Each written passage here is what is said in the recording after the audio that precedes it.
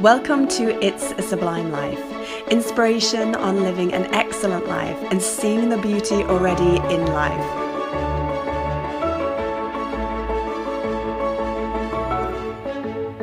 You can find It's a Sublime Life on most social media platforms. Just search for It's a Sublime Life.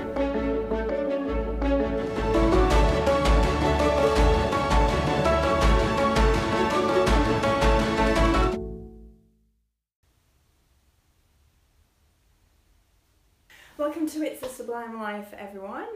I'm your host Hayley and I'm here with Richard Stonia. And we're going to be talking about a little bit about his charity work and whatever other topics come up. What would you like to start with? Charity work? Yeah, I mean, charity work has been a big, obviously, big thing in my life over the last 6 years because of the reasons why I've done it. It's not something that's just close to my heart, but obviously it's something that's obviously close to a lot of people's hearts across Staffordshire as well. So it's all about remembering my mum and putting a lot of energy and focus into trying to help others like she did. And you know, it is about continuing her legacy, and it's not so much about my mum's name and stuff. It's about how it's helped me personally.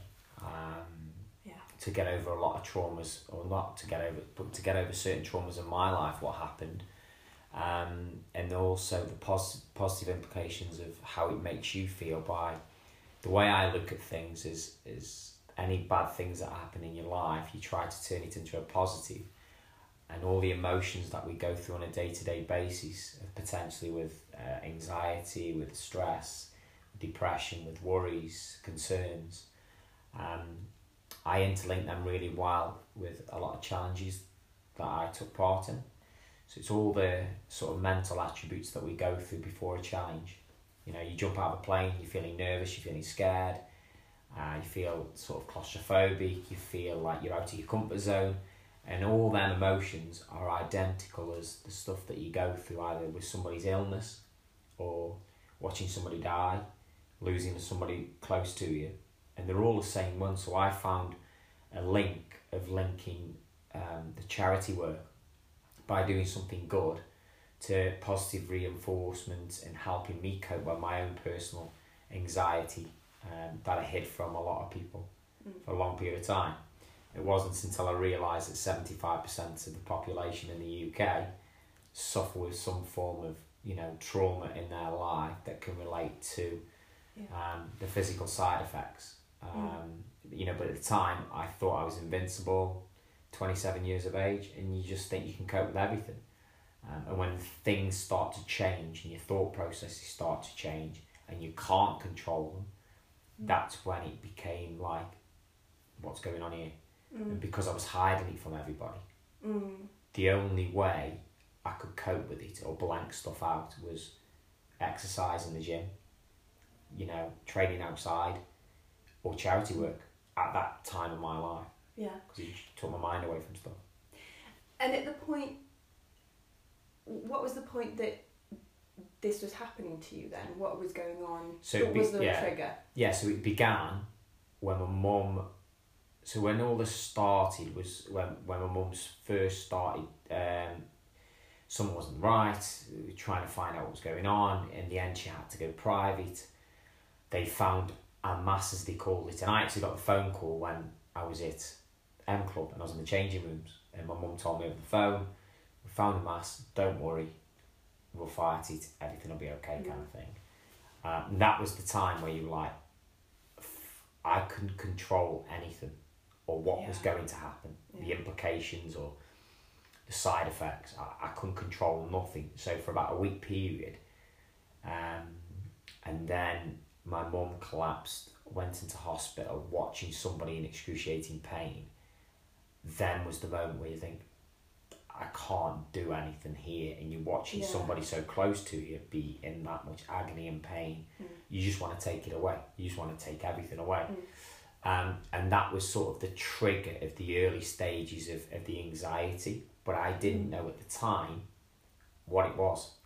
So I was getting little symptoms like shortness of breath, or I'd get this like massive rush of not so much as adrenaline, but more of a, this isn't supposed to be happening. I started to speak to people in the early stages, and they said, "Oh, it's okay. It's just like anxiety because you something you can't control, something going on in your life that's affecting you." And they were the physical side effects, what were happening. Yeah. And then it wasn't until I actually had a panic attack, which I've never experienced anything like that in my life, and your hands are curling up and you're sitting down and you got the shortness of breath. It happened at work when I was at M Club, and that's when it started.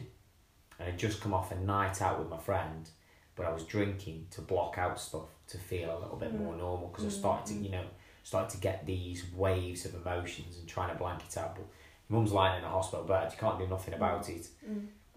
You don't have to channel I would say these things are in the realms of normality. This is natural. Yeah. You're not going to feel completely nothing, are you? No, and the thing is that because I was always the strong one, because I was the confident one, the positive one, you can't show weakness. So in the early stages, something's not right with you.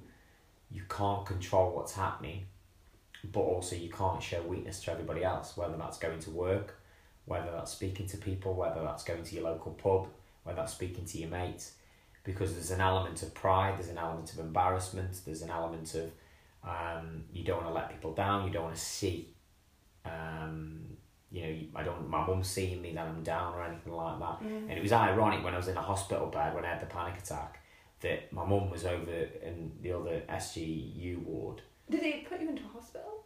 It was only because the attack was that severe that I got, I couldn't control any of it. Looking back now, the paramedics were brilliant. They were just like, they knew exactly what was going on. They weren't worried. They just kept saying, "Richard," it was quite funny. They were saying, "Richard, just breathe slowly." I said, I'm trying to, but I didn't know what was going on.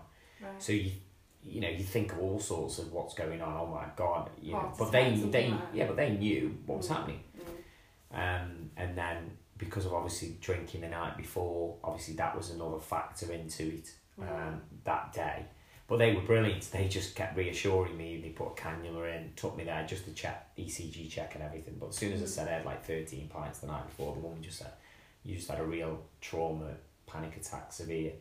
I went away that night, and it's very poignant is that Peter Andre was on TV with Piers Morgan, talking in front of his parents live, how he suffered so severely with anxiety that his last attempt to cure it or to try and feel better was to go into New York City. And this is pretty much the first time I'd ever even heard of the word anxiety or even what it was. So I just had my panic attack. I come back home, put Piers Morgan on, as Peter Andre is revealing to Piers Morgan about his severe anxiety, whilst his parents had never heard it before. And his parents actually witnessed that live in the studio at the same time. And that was the sort of start of the process of trying to understand what I was going through. But because I was still trying to be dead brave and I was trying to just block everything out, didn't really, at that time I wasn't speaking to anybody. I knew something had happened, but I just thought I'd just blank it out. And it probably took me about 6 months to finally realise that it's okay to sort of let go a little bit, or it's okay to show different emotions. Yeah, I mean, it's quite natural to want to understand for your own self what is going on before then talking to anybody else about it, because that's natural. Never Googled anything, never took a pill, never went to the doctors. Everything was all, my greatest medicine, I've always said it to this day, is exercise and talking. Two of the greatest forms of medicine. And you learn to understand yourself basically, and understand yourself a little bit better. Understand a situation, a trauma can trigger all different physical and mental emotions. But I think the moment you actually let go and start to be honest and talk to people, because it's not a case of saying, I never once ever would have classed myself as somebody that was depressed, because I don't believe that for a second. If I was to clinically diagnose myself, I would say I was somebody that was bottling so many emotions into a tiny little space in your head, and I wasn't letting go. So it was as though it was just ready to just go, and And obviously the panic attack was probably the start of it. Not at the time, fast forward a few months down the line, that was the moment where you start to understand a little bit more. As the more I started to talk, the easier it started to get. What instantly that when you took, did you start talking to people about it in 5 minutes and you I was having a PT session. Or? I was doing a PT session with one of my clients, who's a GP, and I just told her about certain things. I actually went on holiday after the panic attack. That it was horrific because I couldn't cope with it because I kept thinking I shouldn't be here, I should be back home. Mum wanted me to go and all this line. And then I got like a herbal substance to take with you to take like as an anxiety thing, and basically it was fast forward that that was another moment. I spoke to my good friend Dan, and he did like a little thing with me about fact and fiction, and your thought processes. Right, so write down what's fact.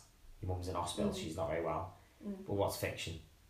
What can you control? What can't you control? Yeah. And I suppose again that was part of the process in the early stages, when you start to feel better. But the bigger symptoms of the breathlessness or daft things like I'm going to swallow my tongue, because obviously I had that panic attack where you lost all control. They used to do that all the time with my tongue to make sure it was still there. Really? Then you realise obviously you can't swallow your own tongue. You know, the human body actually can't until obviously if you're unconscious or whatever else, but actually in this physical state it's impossible to do it. So then you go, okay, that's fiction. You know, and then when I opened up and started speaking to people, that was then, and I suppose really the journey of, because that was going through my mum's illness, was obviously my own personal journey as well. So the famous line of 27 years of my life I thought was invincible was then bang, you get a phone call that changes your life forever, changes your thought patterns, your processes, the way you look at people. Yes, is there an element that you maybe try to attach yourself to, especially in the early stages, when I lost my mum, in that period, you know, you attach yourself to that female companionship, not replacing your mum. You know, and I went through like counselling when I was talking to different people, and it was funny because it affected my sport. So in cricket, I was struggling to let go of the cricket ball in a match. But if you use them words, letting go. So a cricket ball, you got to throw it or you got to bowl it. And I think in sport, there is a lot of positive mental attitude and seeing, almost visualising the positive result that you want at the end of it. It gets disturbed a little bit with a big event like that. You just, you know, even like cricket's my number one sport. I love and breathe it, and I'm travelling the world now with it, and it's great. But if somebody said to me, do you want to go and play a game tomorrow? You know, I would walk on the pitch and give it 125%, but mentally I wouldn't be in the same place as I was 6 years ago. That eagerness, that hunger to play. You know, I'd be up there 7 days a week at the local cricket club. I'd be there all the time. I'd be the captain. I'd do this and this. Well, you ask me now, I want to thank you for it. That's not because I don't want to do it. That's just because there's more to life than a little game that you played as a hobby. Even though I played at a good level, and now it's my profession, that's the difference now, is the fact that I'm living and breathing in our plays in the subcontinent and stuff, which gives me great satisfaction, gives me the desire, the hunger to want to improve their skills. But if you ask me now personally, Richard, you want to have a go game of cricket tomorrow? I'd be like, I can't be bothered with that. But 6 years ago, I'd have jumped at the chance to do it. And that's just because you learn that life is a bit short and you've got to do what makes you happy. Well, yeah, I played the game since I was 6. So 27, 21 years of living, breathing, waking up every day. And I suppose that's a natural life cycle of your interest in cricket. Yeah, exactly. And then you could probably interlink it with, I'm one of the most confident people you'll ever speak to in time, but there's also not an insecurity, but there's you are a bit vulnerable in certain situations. You don't like letting people down. You do think about other people's emotions more now.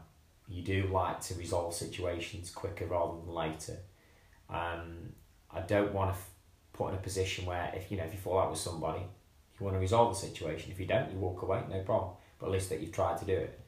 So other people's feelings are like a big factor now, whereas probably pre-27 they weren't. Yeah, and I also think that's an age thing, isn't it? That's a natural age thing, but also when you've experienced a big life-changing event, you then relook at things. Yeah, I mean, there's things that I've done in the past. I don't think I haven't got any regrets or anything like that. You may have chose a different path at times, or you might have chose that. But you know, the way I look at stuff is that everything happens for a reason, and you know, I do genuinely believe what happened to me, especially in the early stages, probably a way of slowing me down as well. I still live my life at 150 mile an hour now. I still wake up early morning and go for a run, or train 3 times in a day, or whatever else, and not eat enough food. I still do all them things, but I'm conscious about it more now, and I think about it more. Whereas in the past, I probably didn't, or I didn't think of somebody else's feelings as much. Yeah, I think, as I said, it's probably an age thing, but it's very difficult to. It's very difficult to relate to someone else's feelings if you haven't experienced that or anything like it. You're for yourself. Yeah. And so that, and when you're young, you have less life experience. You have less likelihood of you experience them feelings for yourself, and of course, therefore, less empathy. And there's, well, people choose different paths. I could have easily chose a path that related to probably a drink. Could have easily turned to that, because that's the only way that you can blank out certain things, even if it's a short period of time. Was the times where I probably drank too much and in the life I was leading? Yeah. People at times thought, is he going off the rocks? The normal response to that would be, maybe you might perceive like that, but then it got to the point where you can't really change what their opinion is on you just because all of a sudden, oh, you've lost your mum, you've lost your job, oh, by the way, you've lost your licence, and all of a sudden people are there going off the rocks. Hang on, am I in prison? Am I taking drugs? Am I getting beat up? Am I in fights? Am I being physically abusive? Am I being verbally abusive? No. Yes, I had 3 strikes in the space of 6 months, but as it today made me a person far greater, stronger and acceptable to others, 100%. You know, and I'm not, at the time, is there an element of embarrassment and shame? Of course there is. That's a natural response to go through, especially when you class yourself as quite a big figurehead in certain surroundings. Do you feel let down? Yeah, but are them people going to make a difference in your life?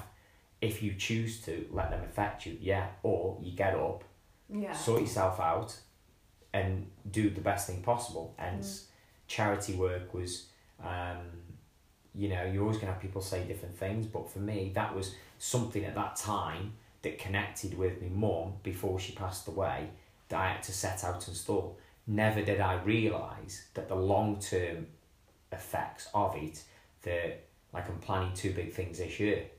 Yes, I've had a bit of a break from it over the last couple of years, but you're still there, you're still very well thought of, and it makes you feel good, and you're doing it for others as well.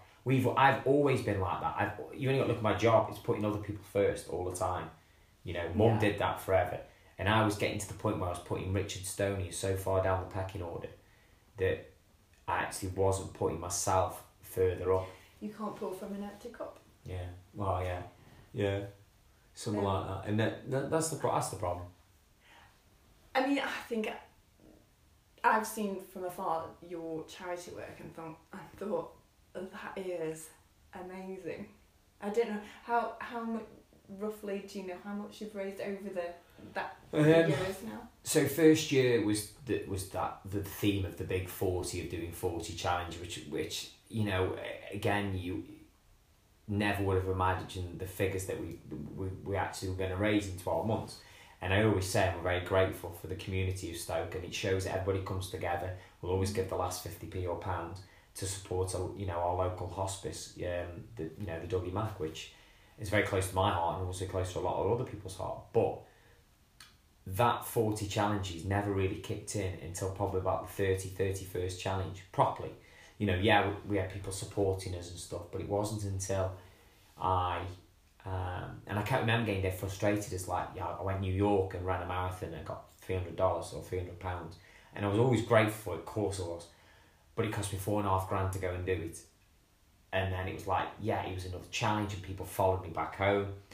But I was at the time getting frustrated because I was thinking, oh, if I at the time think the more I do something big, the more people are going to support it. Right. Whereas actually what I've learned from that is you keep things really simple, that involves everybody, which creates the biggest noise, the greatest atmosphere, and also that from the money side of things, the generosity, that's what keeps people together. So it wasn't until I lived in that box in Asda in Tunstall when finally Richard Stoney's big 40, so to speak, people started to engage in that. Yeah, the powers of the radio helped. Social media went up. Some guy living in a box outside Asda in Tunstall. and you know what? It was 7x7 box. Me and a good friend, Carl, legend for doing it with me. But that was the moment when it started to actually... What number was that?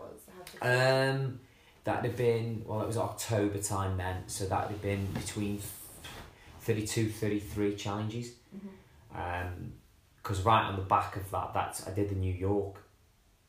But I didn't realise the impact that living in a box and the story which had on the public and the community. And I suppose from then, that was then when I did my first ball, which was the 40th event. So the target at the start was to do £40,000 in a year.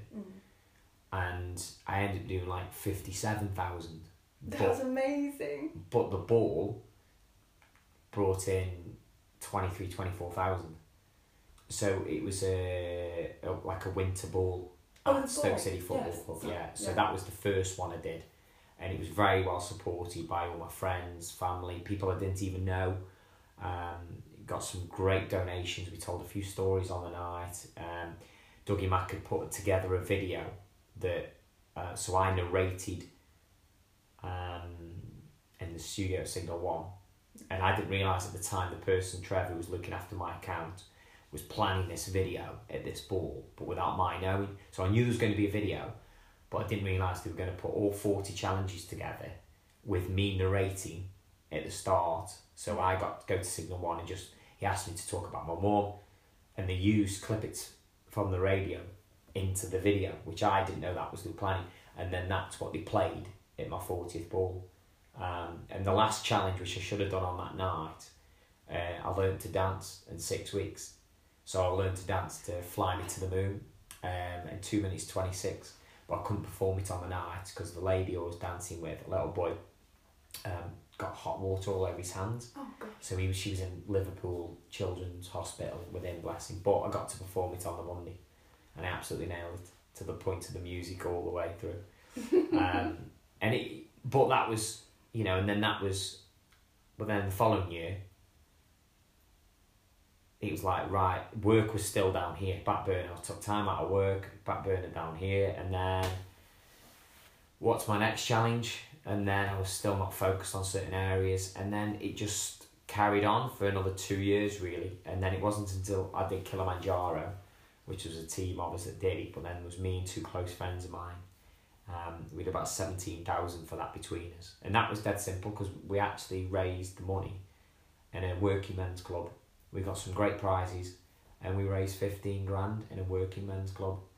So I think my answer to what you're saying is like, it was what you learned along the journey. Yeah. And this is where my focus has always been about the community, is about the people, is about businesses will always be very supportive and very generous in their own way, but very conscious about not losing track of what the hospice is about, what it looks, what it stands for. It's not just terminally ill people. It is different people with dementia and Alzheimer's, people over the age of 30 years of age. It is a respite centre. It is a day therapy centre. There's a lot more to it now than just people just think end of life care. There's a lot more to it. You don't just go into the hospice and you don't come out. That's not the case. So it's spreading and telling people about it so they feel a bit more comfortable as opposed to scared, as opposed to, is it the green zone or red zone? Green zone is you come out, red zone you're not coming out, you know, and it's not as clinical as that. You know, it isn't like that. You know, I always use the words, it's a magical place, because it is.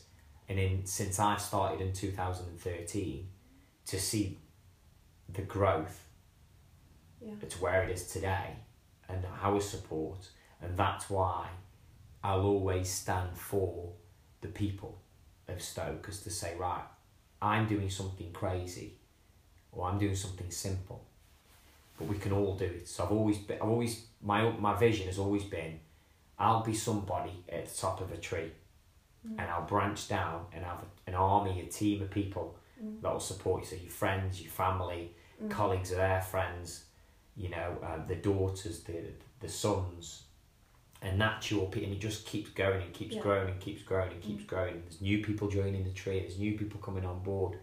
And they have trees of their own, I guess. Exactly.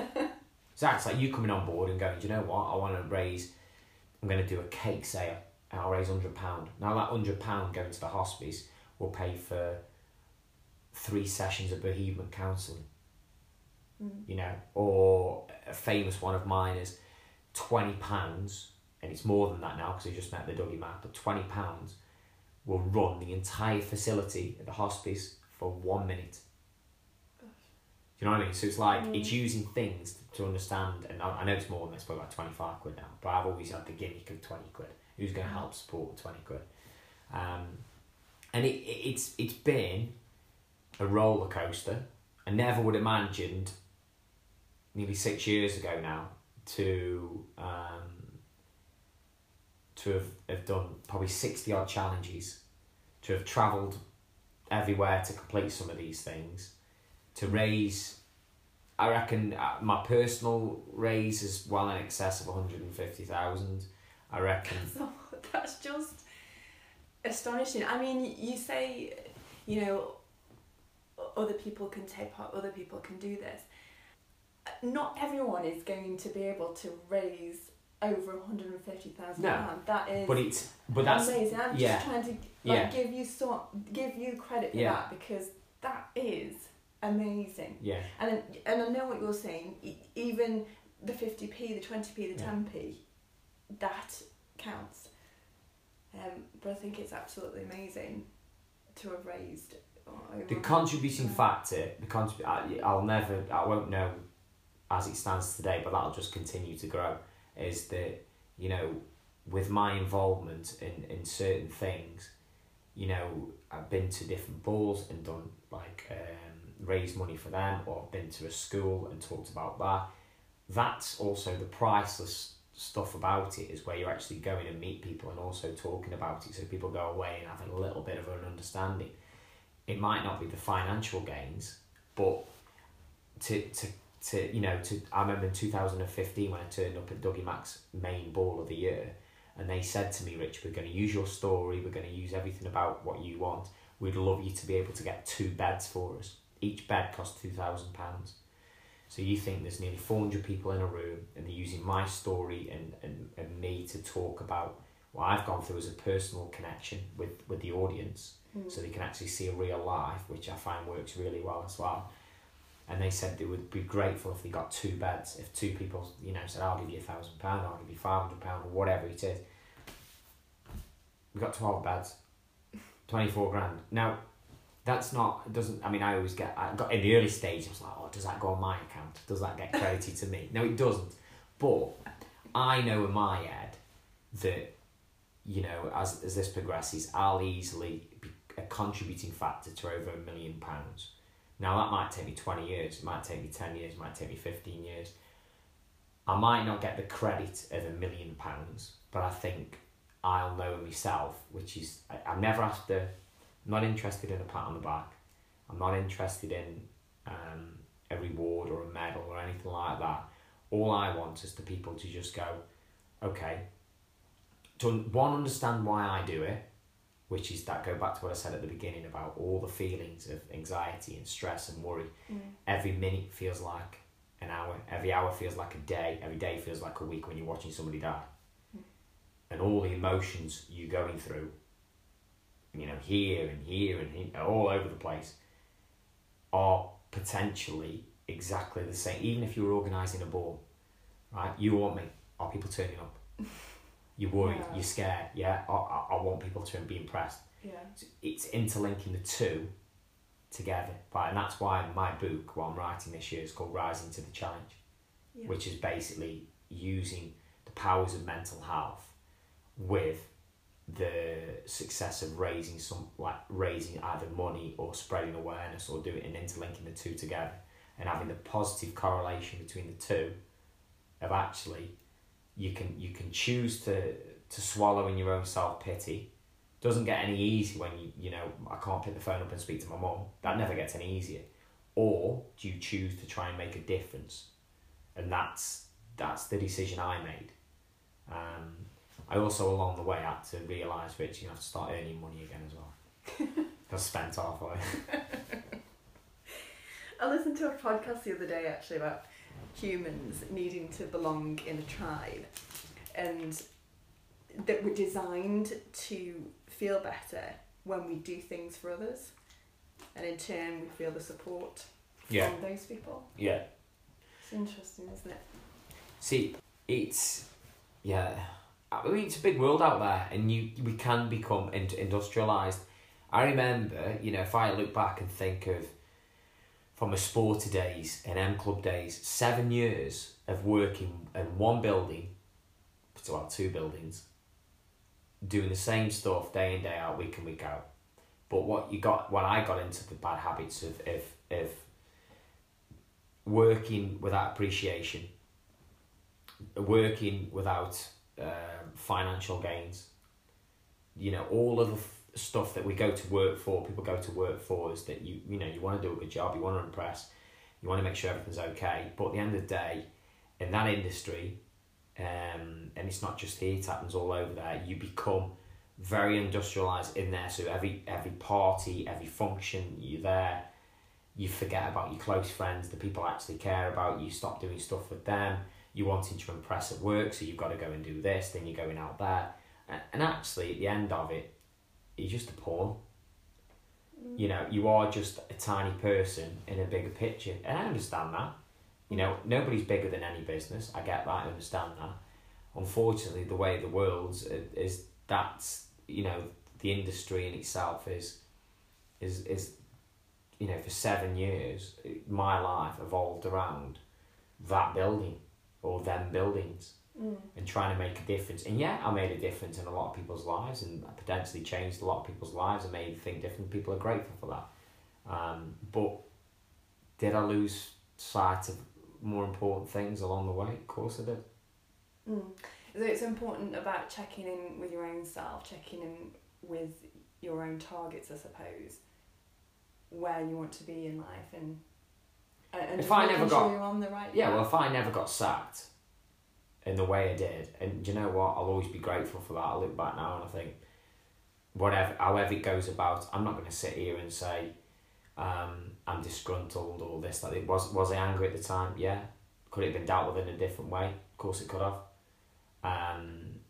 But for months I was carrying a lot of hurt and upset. But again, you learn from that, because as much as people love you and love your style or what you do or your implications, is that people are creatures of habit. They're creatures of what suits their routine, what is their habits, and you've got all these visions of setting your own place up and running your own classes and running this and doing this. And you know what? With the charity happening there was that year, was probably the saving grace, really. It maybe took me 2.5 years to actually find my own feet when it come to work. But looking back, I was grateful for it, and I don't hold any grudges against anybody. Certainly not now. So what did you go on to do then? What's led you into what you do now? So effectively when I first left in May of 2013, I was doing up the charity stuff. So I said to myself, right, I'm going to take the rest of the year off, because I could do. Got money in the bank. I was doing all these crazy events. Would I have been able to do a lot of these events to the max if I had a job? And probably the answer to that is probably no. So, you know, everything happens for a reason. Can you just take a week off work to go live in a box? Can you take a week off work to go to New York? Can you take a week off work to go to Geneva? You know what I mean? All these things that you had to do to go and fulfill these things at that time. I got to 2014 and then I made the call of, right, I'm going to start up my own sort of training business as it was, with classes and PT. But I never really had a solid base. I had a decent base locally, which was okay. But I didn't have the hunger for that side of the PT. I've been down that route 4 years previous. You know, do 35, 40 sessions a week. Yeah. I didn't have that hunger to do that, but I knew I had to survive, so I had to do what was my bread and butter. So I built up a stable client base, which still wasn't enough really, but I had a few commitments with certain people so I earned enough to get by and sustain. Got to 2015, went Kilimanjaro, and that's when I got back and I said, right, you're really going to have to make a call of which way you want to go now. So I started to push things a little bit more, started to introduce more classes, started to put more effort in, and it still wasn't panning out. It still wasn't going the way I thought it was going to go, based on the people that I know, the reputation that I thought I had. It still was a challenge every day to get 15, 16 people to rock up to a class, knowing that you don't know who's there and who isn't there. But again, the teaching elements of things, I've always enjoyed that. I love that because that's just my personality of creating new classes, keeping things spontaneous, keeping things totally different and lead from the front. Whereas the PT side of it, I was losing that much desire to do it because, don't get me wrong, when I conducted a session, I was always 100%, I was always switched on, but it was a case of, right, that session's done now. And then I was like living like I was 6 years previous, as in having to wait 2 hours for the next session or doing this, and all of a sudden 5 PT sessions was taking 12 hours. Yeah. And it was just, I understand the industry, I understand the game, that's what it was about, and I was just kept saying, I don't want to live this life anymore. I'm not bothered. Love waking up in the morning, don't mind being awake late at night, but I was trying to figure out which way was best. And then it came to a cricket match where I was doing the warm-up, and I got scouted by a head coach of a first class team in Pakistan that basically came over to me and said, would you be interested in coming to Pakistan and working with our players? And at the time I was a bit like, where's that come from kind of thing. Yeah, whatever. Exchange numbers, exchange email address. It was a little bit late in the line to get visas and stuff at the time, so I didn't hear anything off him. And then, true to his word, come January 2016, he said, would you be interested, would you be keen to come out with us in end of August 2016? I was like, yeah, I'd love to, you know. And then again, all went a bit quiet, waiting for contracts, waiting for this, waiting for that. Closer to, all of a sudden, bang, bang, bang, bang, and I was over there. And that was the start of the process of obviously me playing the game, which got all my cricket experience, which I can incorporate in my coaching, the training, which is my bread and butter, to then taking my training and habits and lifestyle with players, and then you turn into like an ambassador in the training world on the subcontinent. You know, when I was in Pakistan, I did 2 seasons in Pakistan, and you know, I got amazing coverage, amazing media coverage, because I was a Westerner, the first Westerner to have an impact in domestic cricket over in Pakistan. There was a lot of interest, so you got I was having more selfies than the players. When you go to certain places, you learn to culture difference, then you learn to how blessed we are with facilities, equipment and food. You look at the comparison, the hotels we all stayed in were great, you know, 90% of the time they were good hotels. And the difference that you made was huge, and then it went on from there, and then last year went into franchise cricket, which is then a global international scale. So my name's on there, and then I got scouted and recommended by a lead physician who was ex-Bangladesh national physio, Indian physio, been in the game, well respected for nearly 30 years, recommended me to Bangladesh as a S&C trainer. I mean, I don't like the word S&C, I absolutely hate the word S&C, strength and conditioning, I absolutely hate it, but that's what they use over there as a terminology. Okay. And then, so got to implement everything I know, and because obviously cricket's my number one sport, you can interlink new techniques, quirky techniques, plus the background of all the other stuff that you learn from a training business, you know, from a biomechanics to things like, even daft things to like even aqua aerobics, learning to the recovery sessions in the pool, looking at the different dynamics, looking at the, you know, and it's now thought of in that environment. Don't get me wrong, I use the quote, science is a beautiful thing, we all love science, but don't be scared to push the boundaries, is what I say. And that's what over there you have to do, based around your facilities. But you can still do a core session. You don't need to have a proper Loughborough University posh gym with S&C platforms and this, that, the other. And touch wood, with my ways, my ethos and my philosophies, very rarely pick up many injuries at all. Any severe injuries, that's a certain fact. And I think what would play a part in your success is, well, you're very motivating. Yeah. You know. Well, that's I lead from the front. So we're doing fitness testing when I go back in March, and our fitness test criteria, as it stands at the moment, is a little bit dated to other. There's nothing wrong with it. It's just a little bit dated in terms of, and we're going to tweak and change that over the next 12 months.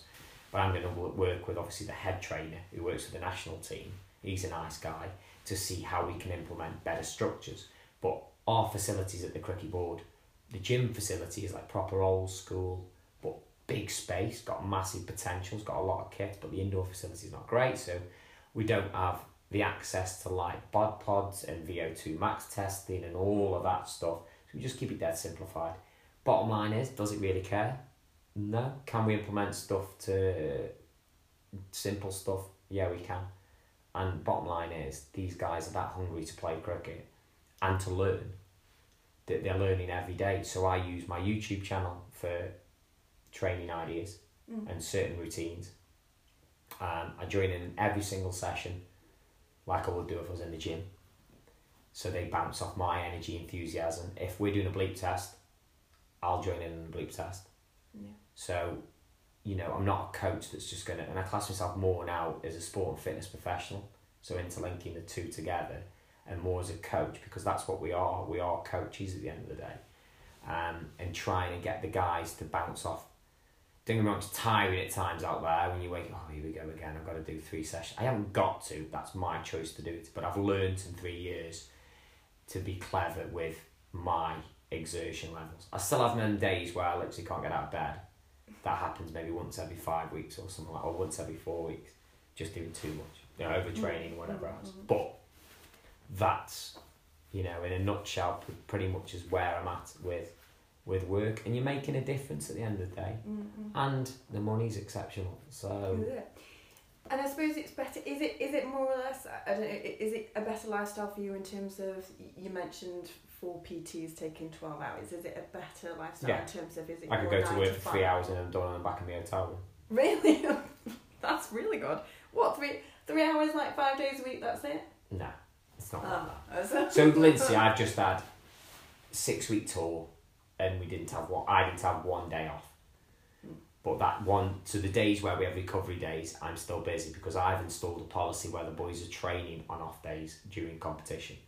So I'll organise group sessions. Most of my training with the boys is group sessions to keep that team morale and whatever else. So I'll have the batsmen in one session for 40 minutes, 45 minutes, never go over the fatigue or threshold.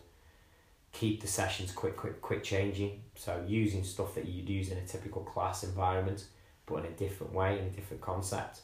Short, explosive, bang, bang, bang. So you never go into so in terms of like muscle memory and things like that, you're never going to exert players ridiculously based on their current levels.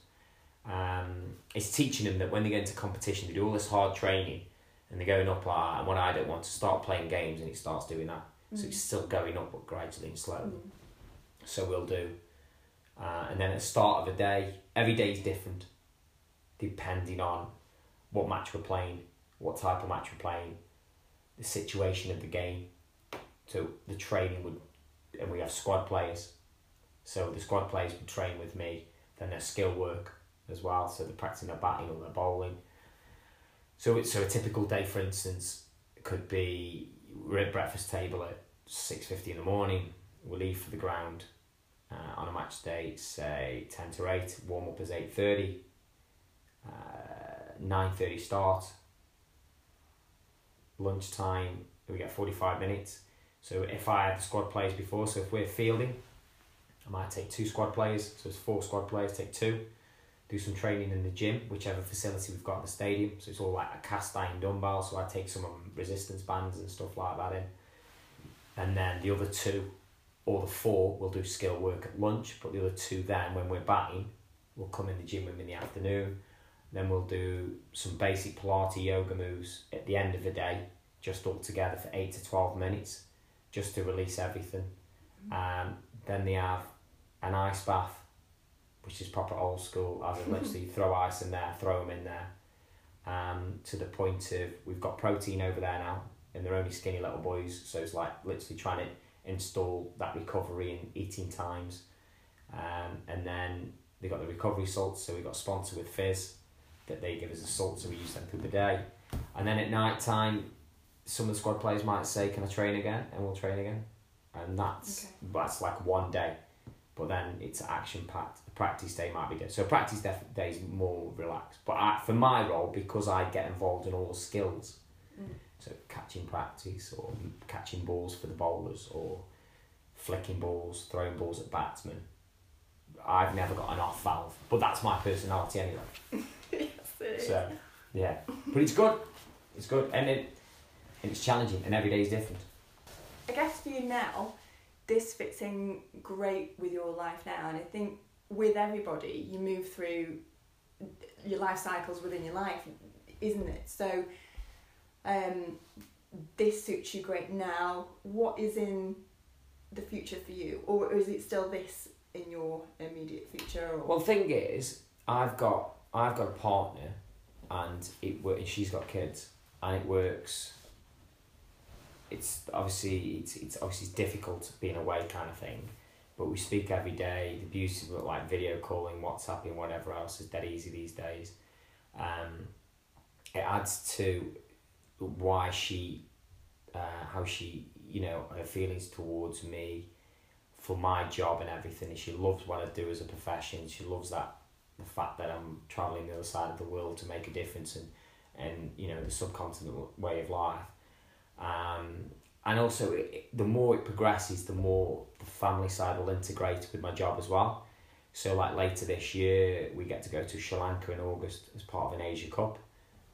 Kids holidays, so they're going to come out for a couple of weeks whilst I'm out there working, which perfect. They get to experience a completely different world. Then there's also like our schedule. For instance, this year, Bangladesh are coming to England for over July and August, so it means I'm going to be working at home. I'm getting paid for it. So and I'm never away for as long as I was before. So I was away, longest I've been away was 4 months. That was quite tough in the subcontinent, living ground hotel. You just got to the point I was sick of going to the gym, sick of this, sick of that.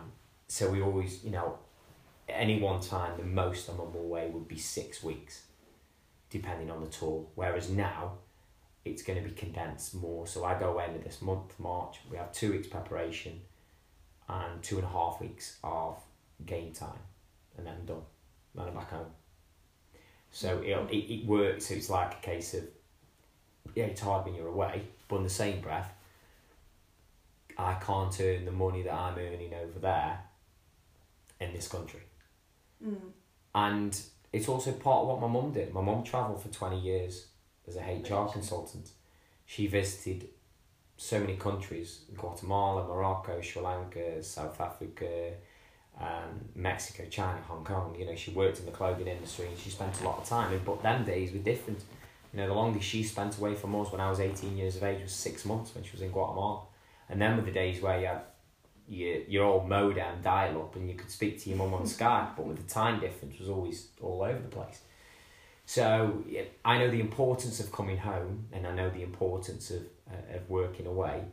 And it's again, it'll never get any easier, but you also have to, there's an element, there might come a time in a few years where I might think, right, okay, do I change the path? But if I can continue to work based on so long away, so long back at home, then I don't see it to give us a better quality of life, to give me a better quality of life, to give the family a better quality of life, and to get to experience different countries and different stuff like that within my work.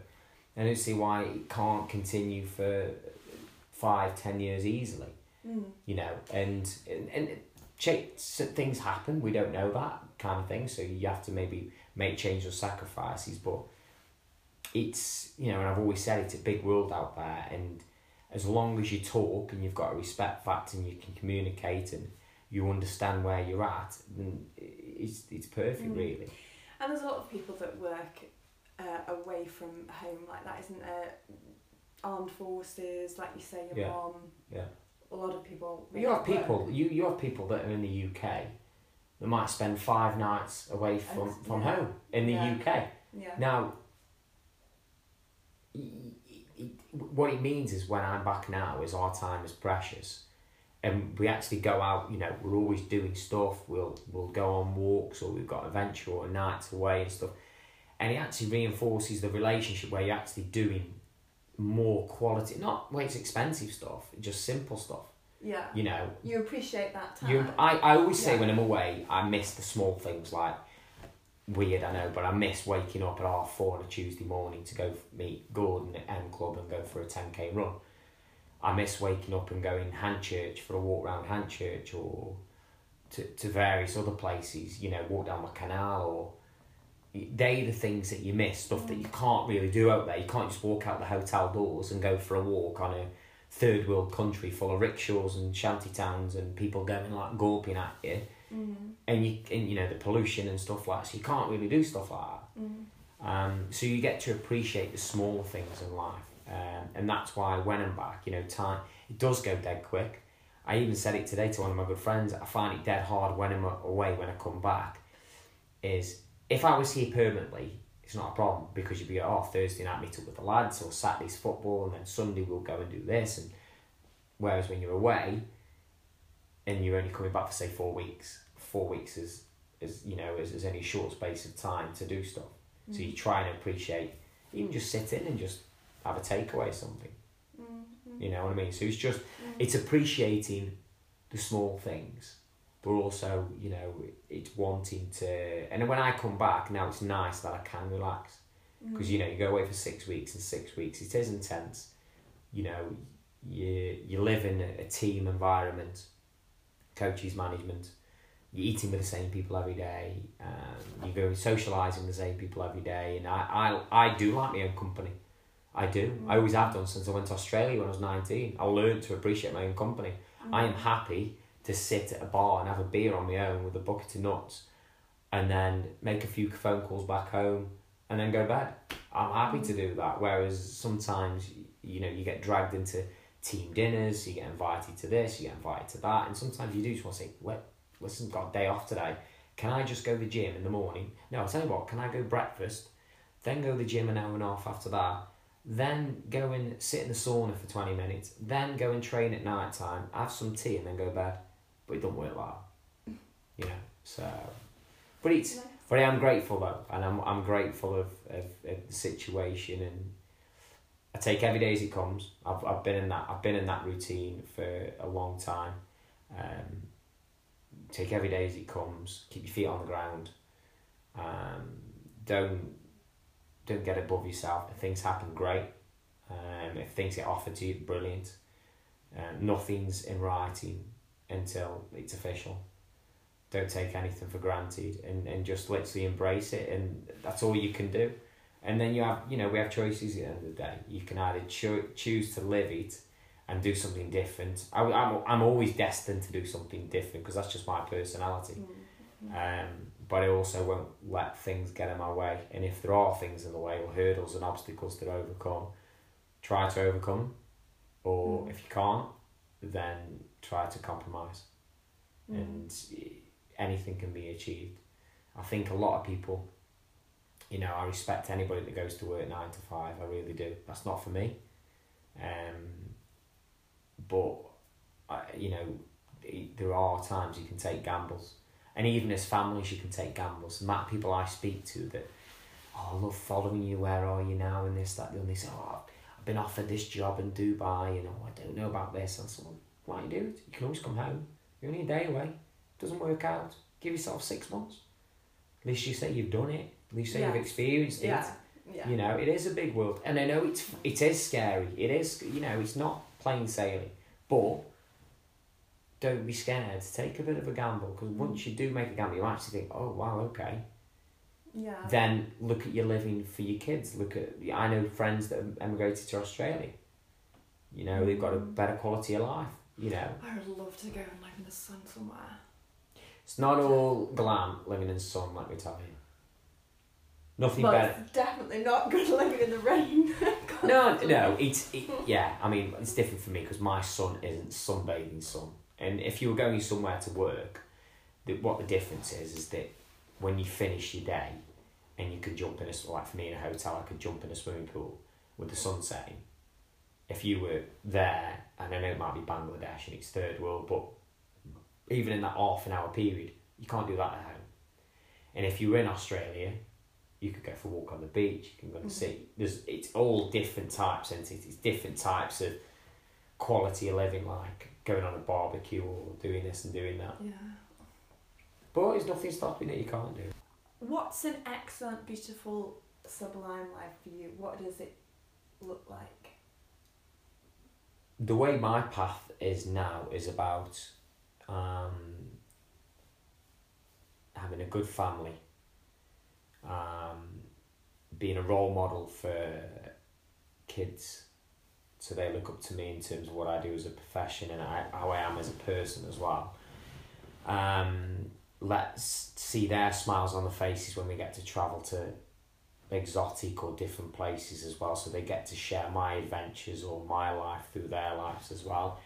Have a healthy committee relationship where it's exciting, it's exhilarating, it's different, make every day different, and that's what we try to do, and embrace it really, and just make sure that everybody's safe and secure, and obviously from a family perspective, and then to spend as much time as I can with my friends when I'm back home. And with the beauty of social media and stuff these days, that you can always stay in touch with people, which is great, but it's also doing the smaller things and the basic things in life. I think now it's more to learn to appreciate the smaller things in life. And also, do you know what, at the end of the day, and I've said this to a lot of people over the years, even I always stand by it, if you're not happy, you have a choice to make a difference. You have a choice to change your life. And I've always said that from day one. You can't look at other people, blame other people. You have a choice yourself to make a better life for yourself, or a happier life for yourself. And if you choose to stay on the same path, that's your choice, that's fine. And don't disrespect that, I respect that totally. There's always got to be reasons why. But we live in a completely different society these days.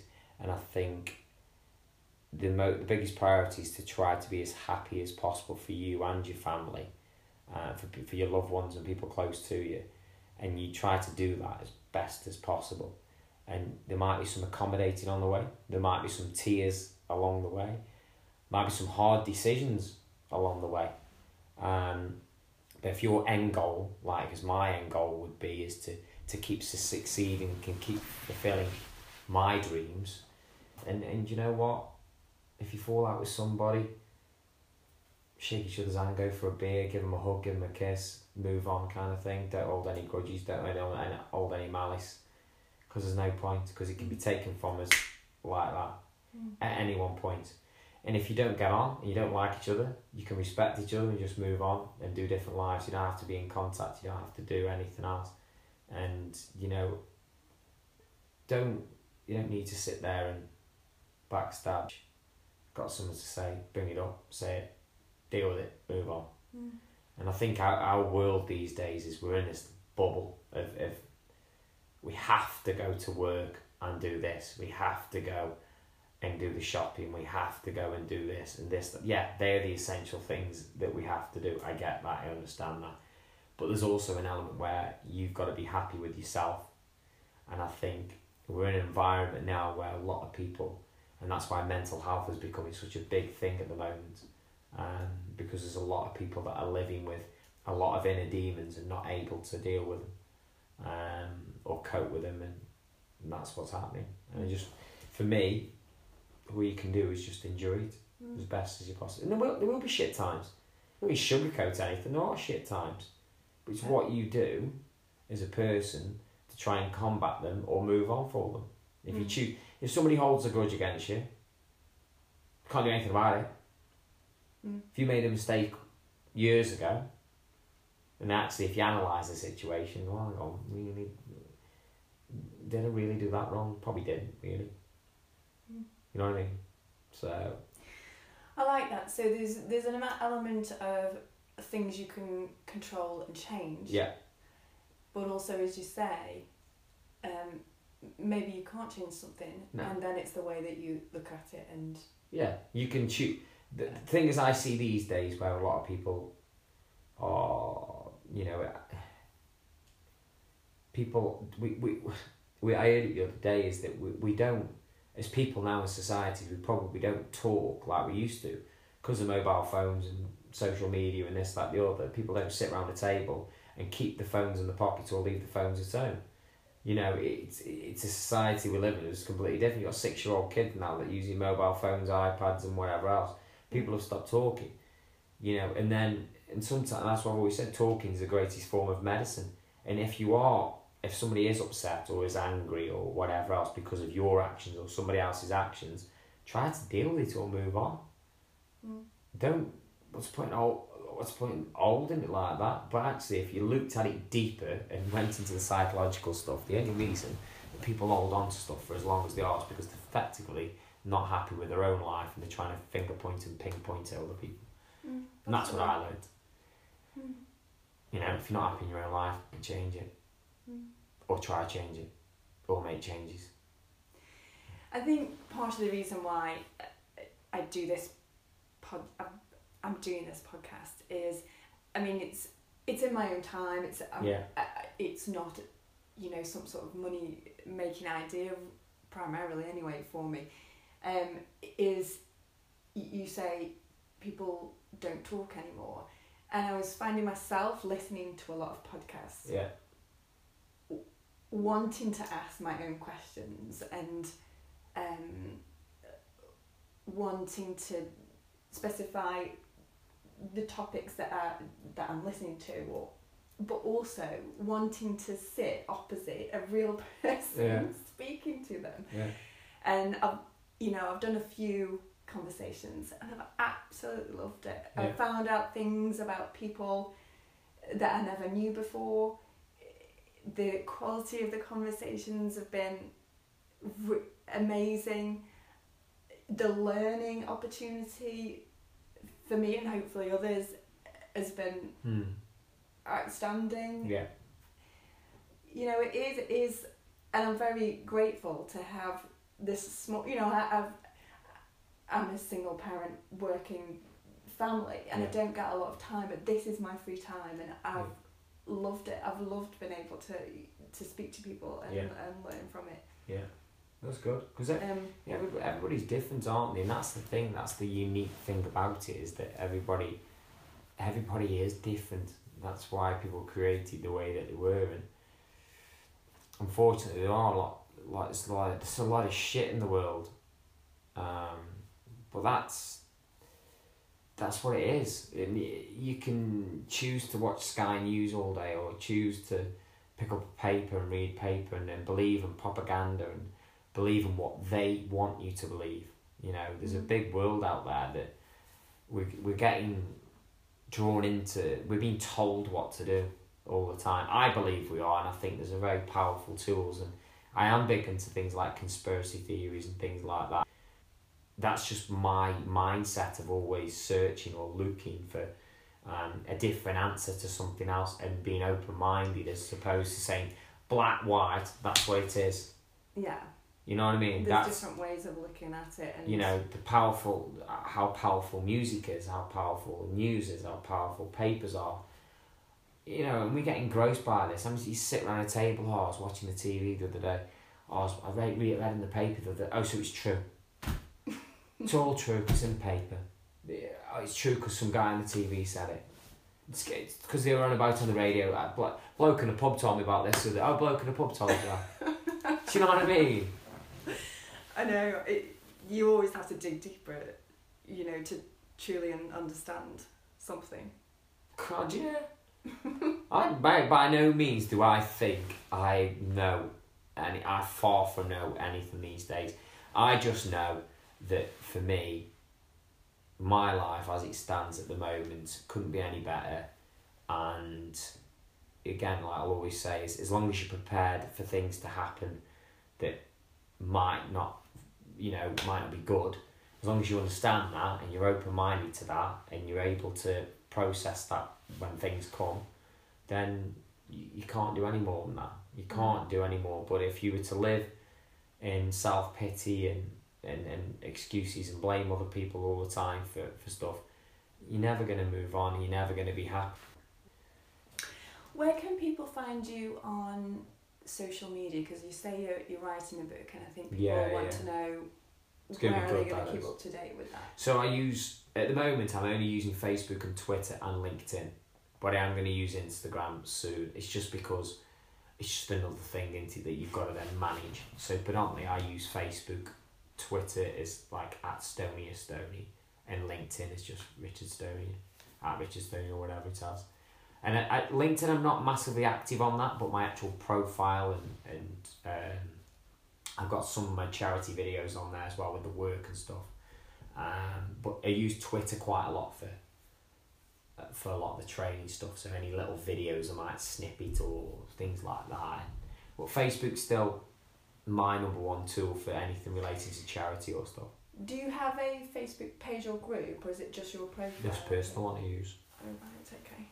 But it is, this year I set myself a target at the start of the year to actually certainly narrate and write the book, which hopefully might get published next year. So hopefully. And you mentioned the titles. Is that a working title? Or is that you're going to keep that title? The title, we might work around it depending on what publishers suggest, because obviously certain people have. I will never. What is it again? So you Rising to the Challenge. Mm-hmm. So it'll be like in the contents would be along the lines of, and I'll show you, because I've got a snippet of